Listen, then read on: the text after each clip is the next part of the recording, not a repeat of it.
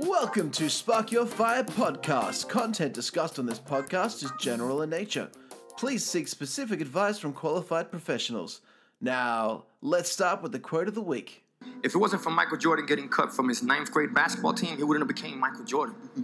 You know, if it wasn't for, I seen an article the other day where they were talking about Oprah Winfrey and how she got fired because she wasn't good for television. You know, you got people like Walt Disney who got fired, if I'm not mistaken, from a newspaper saying he had no imagination. These are the same people that I got to deal with. Tell me what's not a hit record. Right. Yeah. So what do you tell them? You tell them, that all they can do is learn and come back bigger, better, stronger, because all it's going to do is lead you in the right direction. Good everyone, welcome back to another episode of Friday Wrap. It's towards the end of April already. Can you believe it? A quarter of the year almost gone. And I can certainly feel the chill in Sydney. I don't know about you guys down there. Jazz, are you feeling the chill at the moment in Melbourne? It's getting cold. Well, you don't look like you're cold, mate. It's because you're inside. But John and I are basically wrapping up ourselves. It's getting pretty cold here for Sydney people.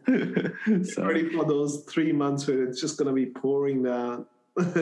Well, at least it's sunny. I think that's a good thing. So I think we're loving the autumn temperatures at the moment. So, but yeah, John, how are you doing, mate? Good. It is cold, but I was always cool as a cucumber. I was gonna say, like, you're gonna show up on your tea top, right? So that's right. That's usually your style. Keen to get into it, and these Friday chats are the highlight of my week. So John is cozy with his property market. Oh yeah, no, I can tell he's loving. He's got that winning grin on his face at the moment, right? It's like I just had a lovely week, mate. So let's talk about that. So I've been hearing that people are saying that the property market is going crazy. I think if you speak to anyone who's looking to buy at the moment, everyone will be telling you that. With the last few months, the market may have already done 15-20% in such a short spurt of time. So, everyone's kind of thinking, well, the market's gone bonkers, using a technical term there. But is the property market really crazy? I think let's have a chat about that today as our key topics.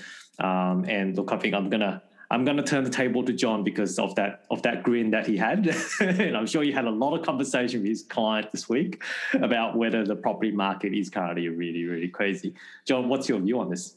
Yeah. The word crazy, we will have to turn to John. Clarity there. Look, the market's moving up quickly, and I get told all the time, the market's crazy. So I think it's worth, as you say, Dave, let's have a chat about whether that's the case. So my overarching view on this is that the market is responding rationally to crazy policy settings. So there is so much stimulus, and the stimulus is super, super irresponsible. Interest rates got put to zero. There's all this sort of universal basic income type job keeper, job seekers, and all these things are really weird. And I think that's what's weird. The property market and the stock market and all these other markets are responding rationally to irresponsible and irrational policies. That's kind of where I'm coming from. I think the policy settings keep changing. So we had in 2016-17 really restrictive APRA regulations, right? And at that point in time, the property market was a bit like a beach ball being held under the water. And once those restrictive policies got lifted, the market had to sort of spring up to where it would otherwise have got to if there wasn't artificial suppression.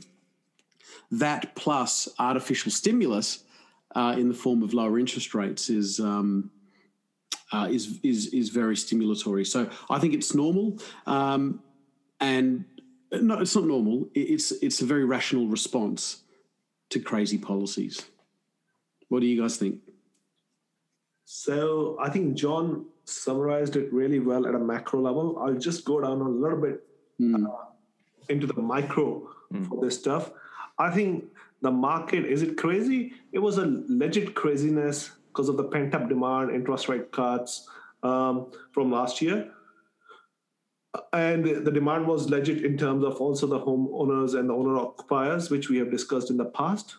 I think we will see market calm down a little bit during this winter period, and maybe sometime towards the summer, spring kind of thing, it will start to the demand will start to ramp up once again, but it won't be as crazy as what we saw at the start of the year. At some point, the craziness will go to another level, which is when the investor demands shoot up and the migration opens up. Basically, when the dust has fully settled. So that's where, at a very micro level, macro, John's explained it super good. So I think we'll see the horse settle down over here, and that's good. It's good for the cycle, and that doesn't mean the cycle has ended or it has plateaued. But I think that that temporary pause after such a crazy high growth and the demand that we have seen in the market is a good thing, not a bad thing.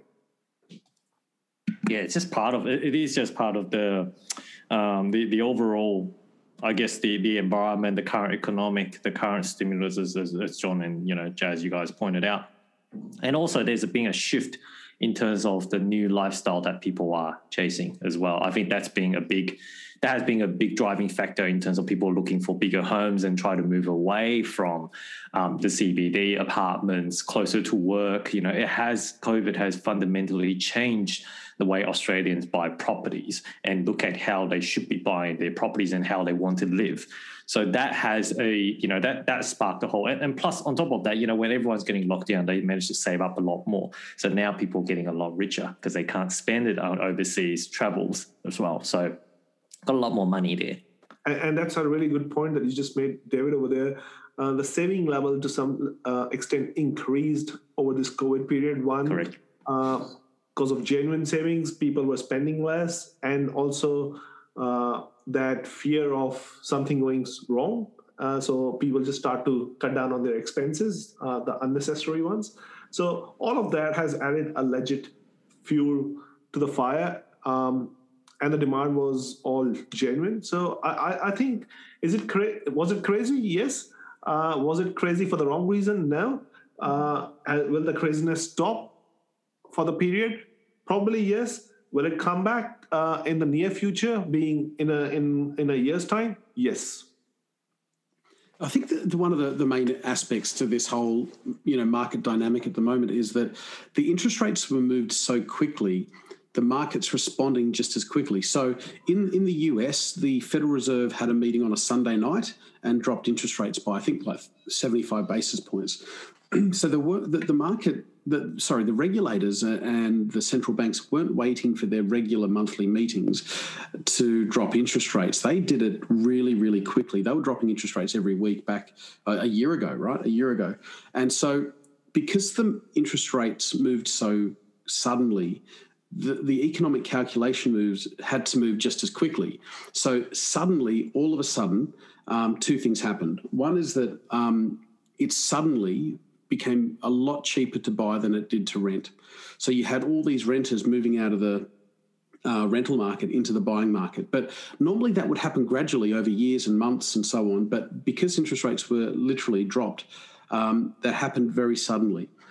So that's the first thing. The second thing is, if you've ever done and to all these sort of actuarial students out there, all the actuarial students out there, if you've ever done a discounted cash flow model, right, where you go, okay, I'm going to get $100 a month every month for the next 10 years at this interest rate, my asset is worth $100,000. If you go in there and you just change that interest rate from 2% to 1%, the asset doubles. It's just mathematics that property prices had to adjust quickly. So under any discounted cash flow model, any income generating asset is worth something at one interest rate, and then it's worth something else at another interest rate. It's just mathematics that property had to go up, and eventually it'll absorb the interest rate increases, and then it'll stop going up. And then the government will have to come up with another package to see asset prices rise again. So it will hit a wall, but we just don't know when that is. Mm-hmm. I think on when it is, your predictions in the last few episodes, John, on it happening in the next cycle ending in the next 3 to 4 years kind of thing. I think it's pretty spot on that one. That's how long the cycle will last. There will be ups and downs, like we are just seeing right now. It trying to plateau a little bit, not a lot. So stock standard, nothing surprising over there. It's a 4-year cycle, looks like 3 to 4 year cycle. Yeah. And also one other thing is it's actually very early. We keep asking, when's APRA going to come in? I don't think they're going to put a 4-month real estate boom fire out. I mean, it's too soon. I feel like it hasn't been, we're just starting. Not that we want it to turn into a boom or anything like that, but I think that they're not going to jump at shadows and try to put out something that's just adjusting over a couple of months. They'll wait to see more quarters come in. Mm-hmm. Yeah, probably want to see more stabilized. And I think, as we pointed out last episode as well, I think the April figures and even the May figures to an extent will be very interesting to see whether the property data actually starts to show that it's starting to slow down or whether it started to normalize. I mean, it's still going to go up, but it's not going to be, as we all said, 3-point-something% a month increase in price is just not sustainable. But having said that, I think from memory, I can't remember exactly whether it was 2002 or 2012. John, you might be able to recall this better than me. The property price did double back at that time. I think one of those years, okay? One of those years. So at the moment, I think a lot of people are saying it's crazy. It's probably more of a sentiment, how they feel into. But the actual data itself is actually not showing that at the moment. What if you look back into the past data when within a year an actual property market has actually doubled in that time? Did people say that time was crazy? Probably did. Or how about in comparison to now? May not be, but the velocity of the price increase at the moment is strong. However, the data has yet to support that, to say that the property has really gone crazy. So I'll make a quick prediction on the property market as let's just say Melbourne and Sydney.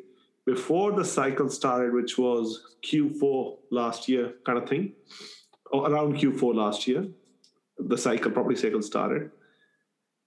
By the time it ends, we'll see prices close to double. Yeah, 100%. 2019 to 2025, prices double, and we're probably 25% into that. Correct. And that's why I went back to Q4 last year, because we're already 15, 20%, 25%, whatever that figure is, already into it. So another 75% in the next 3 years. We know interest rates are not going anywhere. Yes, there will be ups and downs in between that period of 4 year cycle, but we will close to double. Yeah, to Dave's point, the 2002 or 2012 number, I think it was 2002.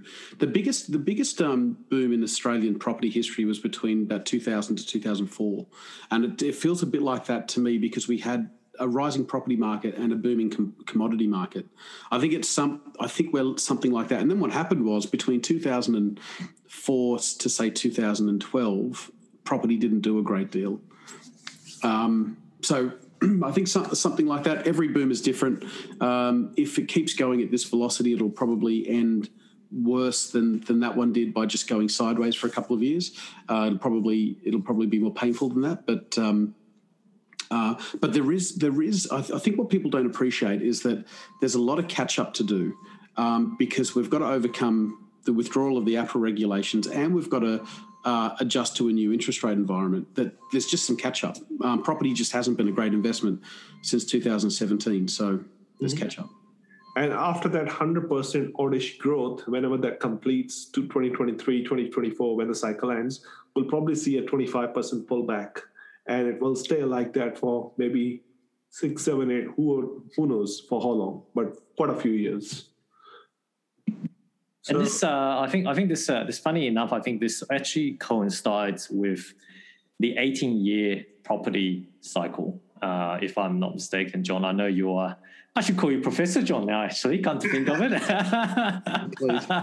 Professor John talking about economics and 18-year property cycles.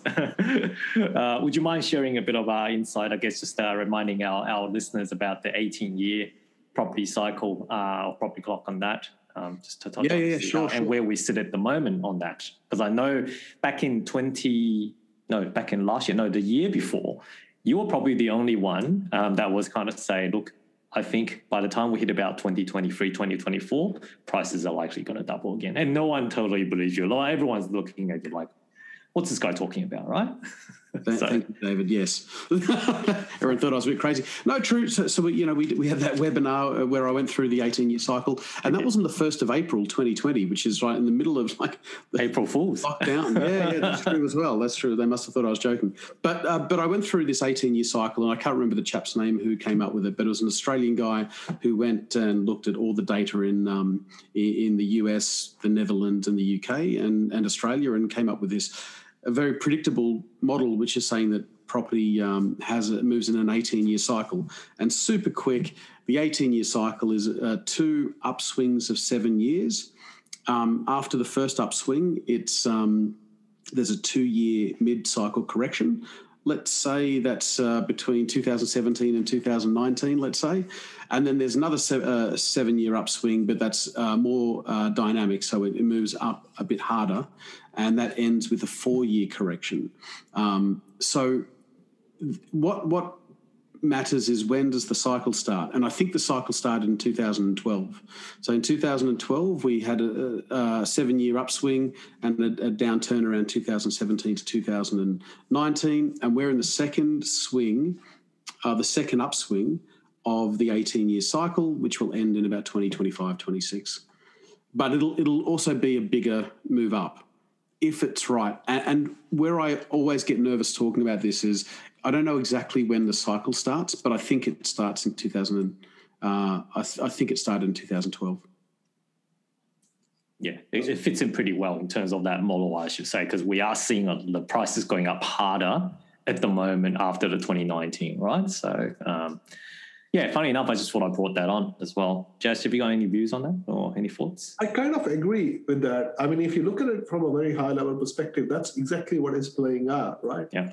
We just go, when we talk about the current property cycle, maybe in a bigger picture, that's the micro part. But if you look at the macro, again, what John said, I think is bang on. It's funny, I have never looked at it that way, but John, I do agree. Yeah. I remember going to... I need to think a little bit more, but the theory makes sense. Comes from Professor John. Why are you arguing?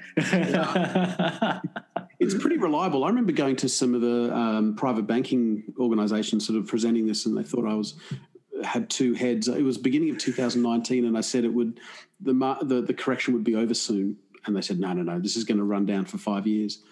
So it's an interesting hypothesis. But I think every city, like Brisbane, is probably on a slightly different cycle to Sydney, and I think you just got to be careful about when does the cycle start.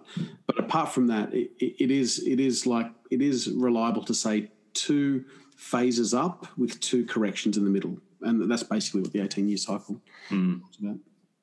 No, really good. Thank you. Thanks for keeping us up to date with that. So you get a glimpse of what Professor John is thinking in the background, and how he basically puts through these hypotheses when everyone else think that, how the hell would this guy say that the price is going to double again in the next 7 years? And then it started happening, whether that's a coincidence, whether that's people are, artificially actually printing. Well, we all know that people are printing money at the moment. The RBAs are in the world's doing that. And that subsequently caused it to happen is another story. But anyway, we'll leave it at that.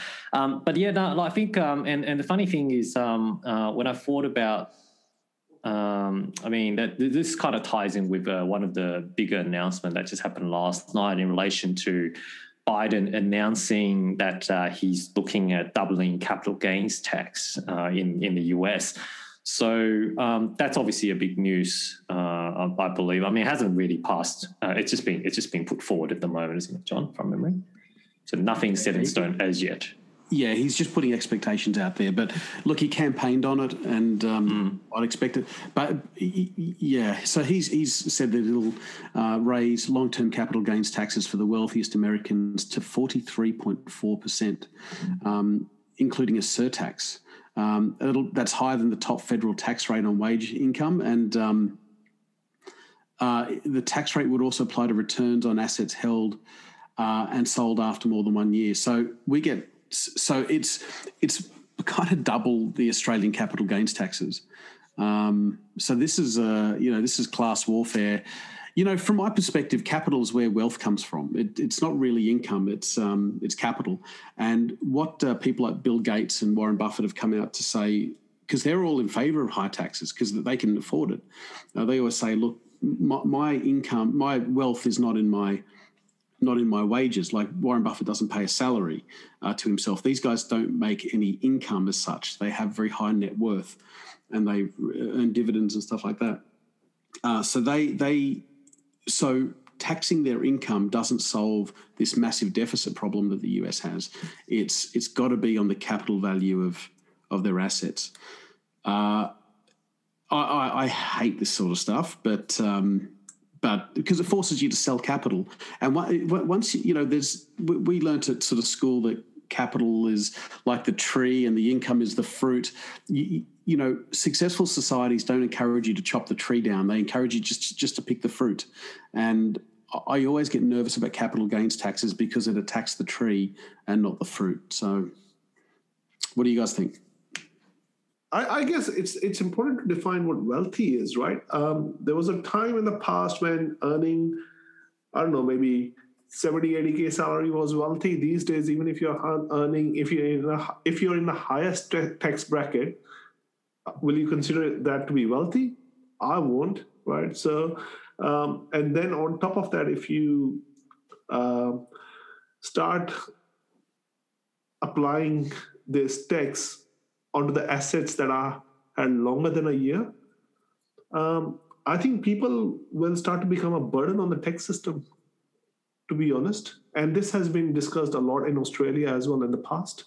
So I don't know. I think there's more sophisticated ways of applying the taxes, but just saying it's for wealthy people, the definition of wealth keeps changing. So when the underlying currency is unstable and the definition of wealth keeps changing, how are you going to work out whether it's the right strategy or not? So to me, it's that simple. Yeah, I think they say income is taxed, but wealth is not taxed, right? From memory. But John, I guess what is the underlying? What is Biden trying to achieve with this? So I think there are two things he's trying to achieve. One is the US has a deficit problem that goes beyond economics, beyond mathematics, right? Mm-hmm. So their deficit's 28 trillion.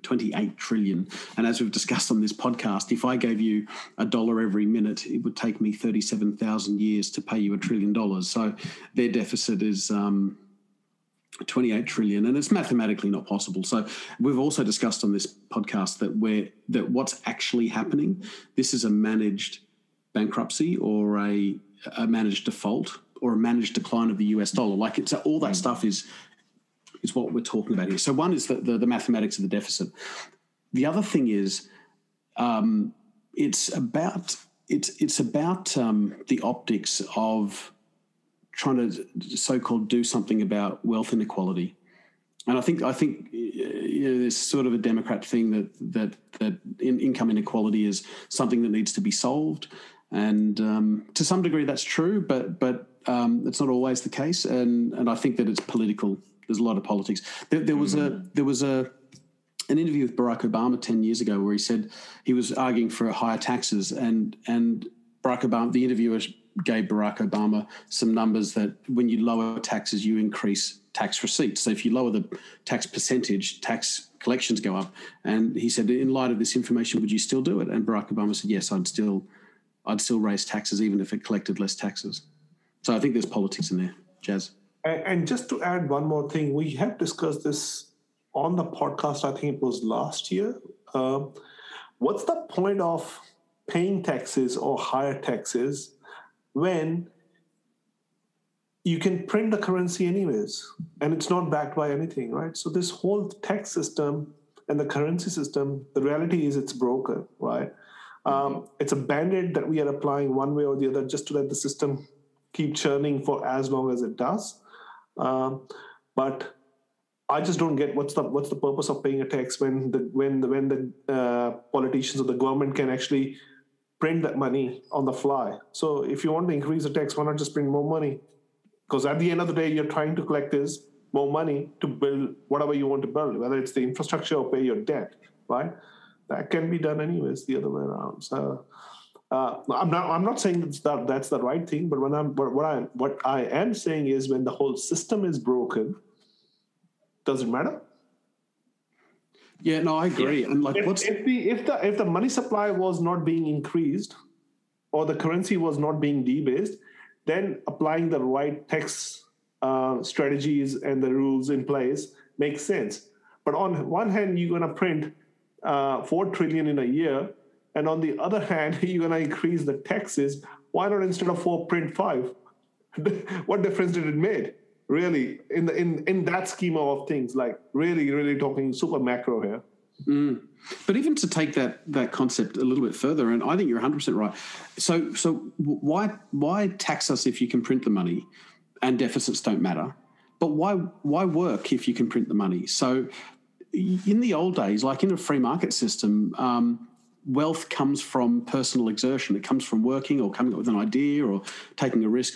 But if currency or wealth doesn't come from that anymore, then people will stop working, and then the question becomes, where do the goods and services come from? And that's the road to perdition. That's lights out, right? When it becomes more beneficial to stay at home, that works for like 2 years, and then the abundance stops. Then there are no goods and services in the economy anymore, and that's when you get like hyperinflation and a default, and it's lights out.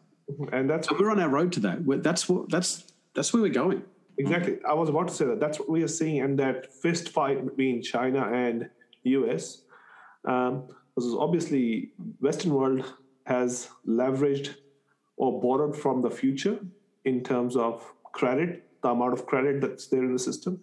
Whereas if you look at some of the Asian countries, we talk a lot about Japan, but Japan has got high rates of saving as well. So does other Asian countries. So does India, right? So when you look at all that,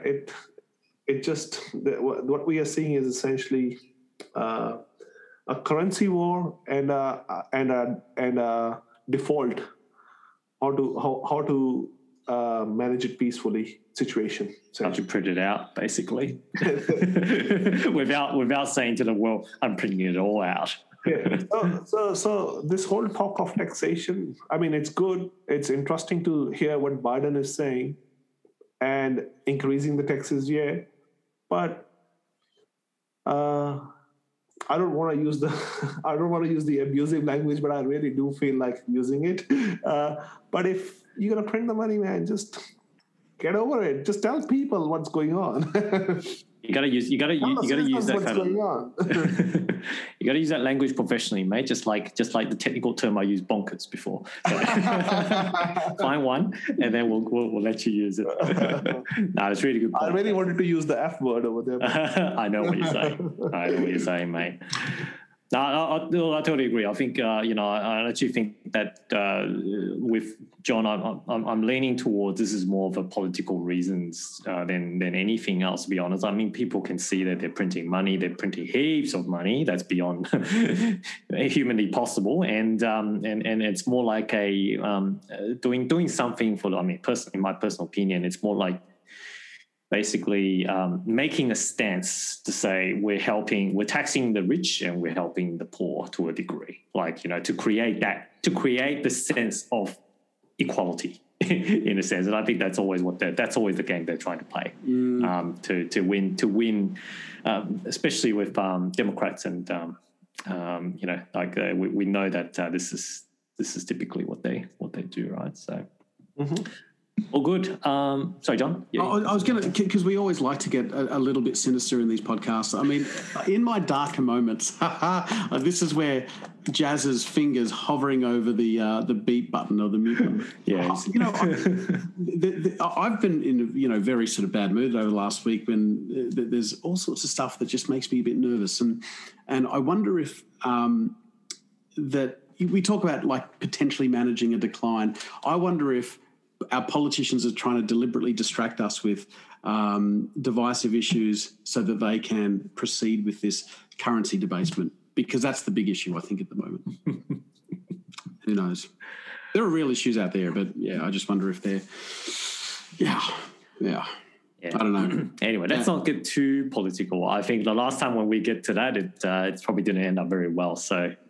I think I'll just add one thing. Sorry, David. But if there was financial education being taught in the education system, people will stop putting money in the banks. If they knew how the system works,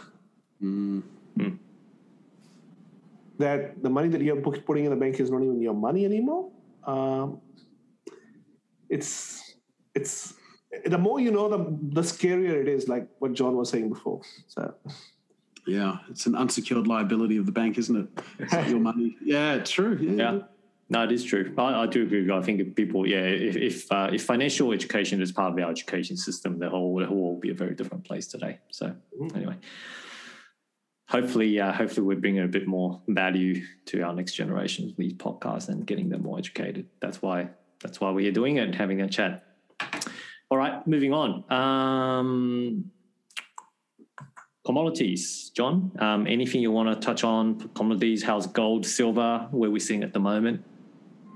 Yeah, look, just super quick, because we always sort of touch on this stuff, but the gold and silver market is looking fairly robust at the moment. It looks like it bottomed on about the 6th of March, and it's been sort of zigzagging higher. I think that's positive. There's always the question as to whether crypto is a complement or an alternative to gold and silver, the traditional monetary assets. And I'm increasingly of the view that it's an alternative, which it ought to be a complement. Like you ought to buy both, but when crypto comes under pressure, gold and silver go well, and when gold and silver are under pressure, crypto goes well. So it seems to be the same sorts of investors that like that those parts of the market. But gold and silver are quite resilient. Gold and silver are just seen as very, very boring at the moment. I think it's probably justified. But silver had a good day a couple of days ago, and the volatility continues. But I'm watching crypto, which I think Jazz will talk to us a little bit about. Crypto's down and the precious metals are holding up. Mm-hmm. Yeah, it's a good segue into crypto, I guess. And we'll hand the bat over to Jazz in terms of giving us a bit about update on that. First of all, just starting with silver, I think silver has been holding really strong. And I've got a strong feeling that we will see a rally this year in silver, sometime this year, don't ask me when, but the way silver has been holding at the current price levels, it is in every shape and form bullish. So to me, what's happened is basically crypto so far, last year, Q4, and this year, crypto has been sucking all the money out of the commodity space, specifically more gold and silver. And what we are seeing currently is that it looks like for so far this year, there's a local talk being put into the crypto market, more specifically Bitcoin, which was around 62,000. And in terms of what's happening in the crypto market, with this recent pullback in Bitcoin that we have seen, which is roughly about 20%, I think it will scare a lot of the late investors out of the market.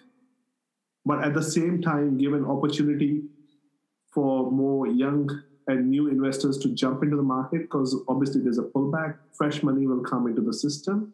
And what we are about to see is a massive rotation from Bitcoin into the altcoins, all the other coins, in Q2 this year. So the next 3 months, I think, will surprise people completely with what they see in the altcoin market space, in my opinion. So it's a space to watch. It looks at the moment the whole market is being pulled back, but I'm more inclined towards to say that we are about to see a massive run up in all the altcoins in the next month or so. And sorry, just one more thing. And with Bitcoin itself, you got to remember that starting late last year up until now, it's been on a constant tier, rising up and up and up. It's almost gone up by 6 to 8x. I've got a crypto question or a Bitcoin question. So when I look, but I'll lead into it a little bit. So when I look at the gold chart, if you pull up a chart, 10 years of the gold price, it is a perfect cup and handle. So the cup and handle is like the most bullish chart that there is. It spent 10 years doing this big U, and we're just in the second half of the little handle. Probably complete the handle in, let's say, 5 months. Mm-hmm. So when's that? End of the year? End of the year. October or something like that. End of the year. And then if these charts are true, we're off to the races. I can read that chart. My question for crypto is, I can't read charts once these prices are at all-time highs. I look at a Bitcoin chart and I hear all these people giving me sort of numbers like 100,000, 200,000, but I can't read it anymore. Once it's gone to an all-time high, I can't read it. Mm-hmm. How do you read these charts? So that's a good question. How do you read these charts? So the king of the ring basically is Bitcoin. So you gotta believe in Bitcoin itself and understand its price history, how it performs, what the average pullbacks are, all that stuff. And from there, you can go into all the other altcoins that are related to Bitcoin. But then there's obviously other chains on which the decentralized apps are being built, like Ethereum as an example, on which a lot of the other apps are being built, and there are coins that run on the Ethereum chain. So before you can understand any of them, you need to understand Ethereum itself, its history, and all that stuff. So it's not as simple. It's kind of like, John, you'll be able to relate to this, is like looking at gold to silver ratio, right? So those are the things that are being paired in the crypto world, but nothing is set in the stone yet, like gold silver ratio, gold to oil ratio, oil to petrodollar, whatever it is, right? So those things in the traditional world were set. You knew which chart to look at to figure out what it's going to do to what commodity. So this is a whole new world that is being built in front of our eyes. So nothing is set in the stone. But I think the key players in this space are clearly the big chains, which is Bitcoin, Ethereum, and the other ones, they're not really at a point where you can call them, well, they will be able to sustain themselves in 5 years' time or not, purely because of the level of development that's happening in the other chains.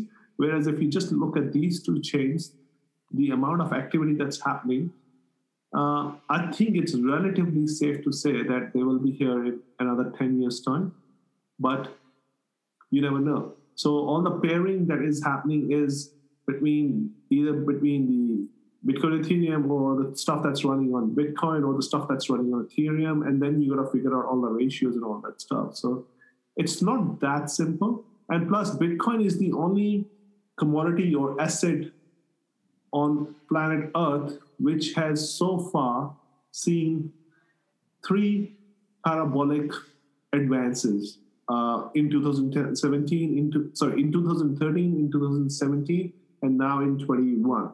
So comparing it to another one or trying to read this chart, you really got to look at this chart itself, not any other chart in comparison, because none of the other charts are like that in the history of mankind so far. The only closest one that I know of is Weimar inflation chart. If it Yeah. So sorry, I don't have a straight answer. I would love to, So you're saying that you look at the historical movements of Bitcoin to see, because the only thing it can be compared to is itself in the past. Correct. And all this stuff is not ready yet. It's being built. So this is all very experimental.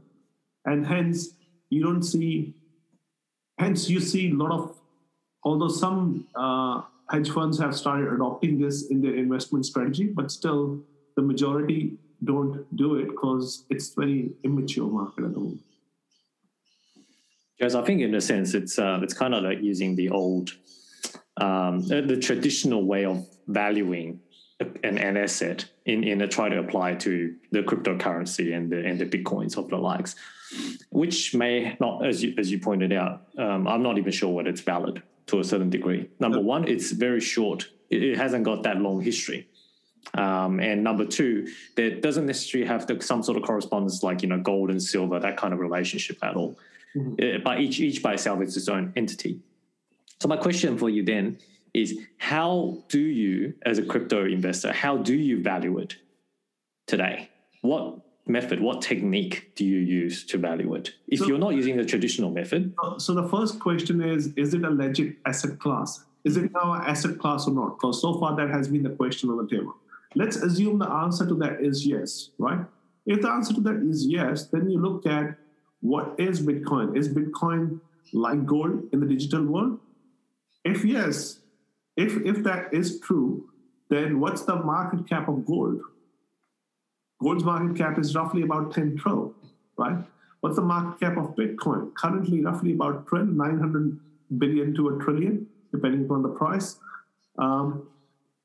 Then you try and work out in terms of its supply and gold supply of what the price of Bitcoin should be, right?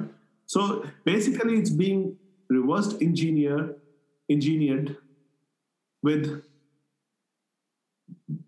the parameters surrounding it to work out the value are similar to what are used in the world of gold, essentially. Based on gold's market cap is 10 trillion. What should be the value of each coin? That sits somewhere around 500,000, right? Now, when will it get there? If anyone knew the answer to that, everyone will be investing into that space, right? Well, will it get there? We don't know. Can it be banned? India recently announced that they're going to. China has tried it in the past. Turkey only announced 2 days ago or 3 days ago they're not going to allow accept payment in cryptocurrencies. You can hold the digital assets, but they're not going to allow payments. So there's a lot of questions around it, and that's why you see that volatility of it going from 3,000 to 60,000, from 60,000 now to currently sitting at whatever 49,000. Hence, you're seeing all that volatility because there's obviously risk attached to it, and when there's a risk, the returns are decided by the risk, right? So if you think it can hit the market cap of gold, and you know what the market cap of gold is, obviously, then there's still a lot of room left.